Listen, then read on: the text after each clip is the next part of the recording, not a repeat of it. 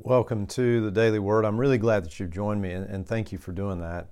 And for today's Daily Word, we're going to go into Mark chapter 6 and focus in on, honestly, what is one of the, I think, just one of the weirdest verses in the Scriptures because of what seems to be a very odd contradiction with the truth that it reveals.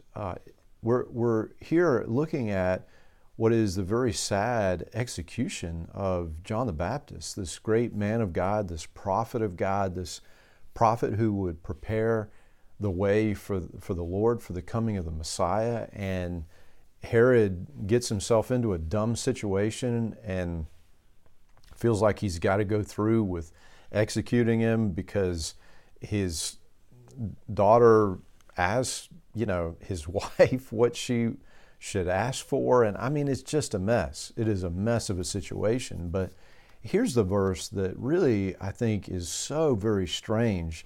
It says, "For Herod respected John, and knowing that he was a good and holy man, he protected him.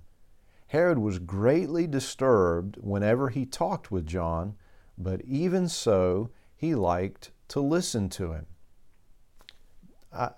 Sorry, but this is just a mess. Like, how are you going to respect somebody and know that they are a holy person, a person anointed by God with the Word of God, and you're going to respect them, but also not listen to them?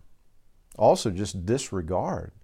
How is it that you're going to be really disturbed listening to them, but actually really like it? And, thinking and praying through this, I thought, okay, well, actually, there is something here. There's a dynamic here that really does make sense. And I think that we all followers of Jesus have to really watch out for this. And that is, there really is a power to the Word of God. The Scriptures, explication of the Scripture, the word of the prophet. Listen, the Word of God has power.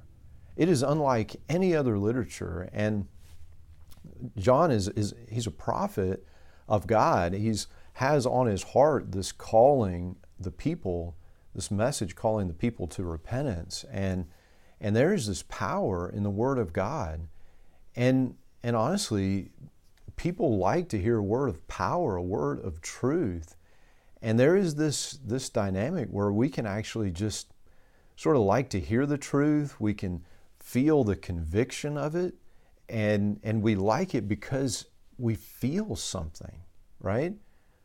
Anything, even if it feels disturbing, that's even better because we can then feel like we've done something, right? Like I came to church, the pastor gave a message that brought me under conviction, and I can go away feeling like I've done something, when in fact, all we've done is come, got convicted, and then gone on about our business.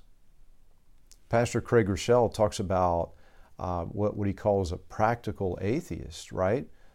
Somebody that comes to church, that professes belief, and yet, if you just look at their life, you wouldn't be able to tell any difference at all from their unbelieving neighbors.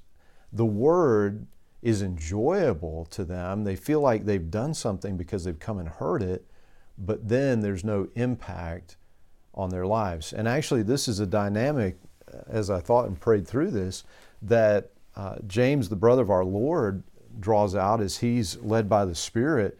In James chapter 1, verse 22, "But don't just listen to God's Word. You must do what it says. Otherwise, you're only fooling yourselves. For if you listen to the Word and don't obey it, it's like glancing at your face in a mirror. You see yourself, walk away, and forget what you look like. But if you look carefully into the perfect law that sets you free, and if you do what it says and don't forget what you heard, then God will bless you for doing it." So we look into the Word of God, we actually see who we are made to be. God reveals to us, He leads us by His Word. And those who just hear the Word and then go on about their business as if they hadn't, James says that's like somebody that looks in a mirror and then turns away and completely forgets what they look like. And the image that God put on my heart for this, especially as I was reading this and seeing how the perfect law of God, how following the Word of God sets us free and it opens our lives to the blessing of God. It's a little bit like a person that's in prison and they dream of becoming free, right? They have dreams of being free, of walking the streets free, of returning to their family and so forth. And yet, they're locked in a prison where the lock is on the inside. And they're just choosing to stay in that bondage, in that life that's keeping them from this full life of freedom.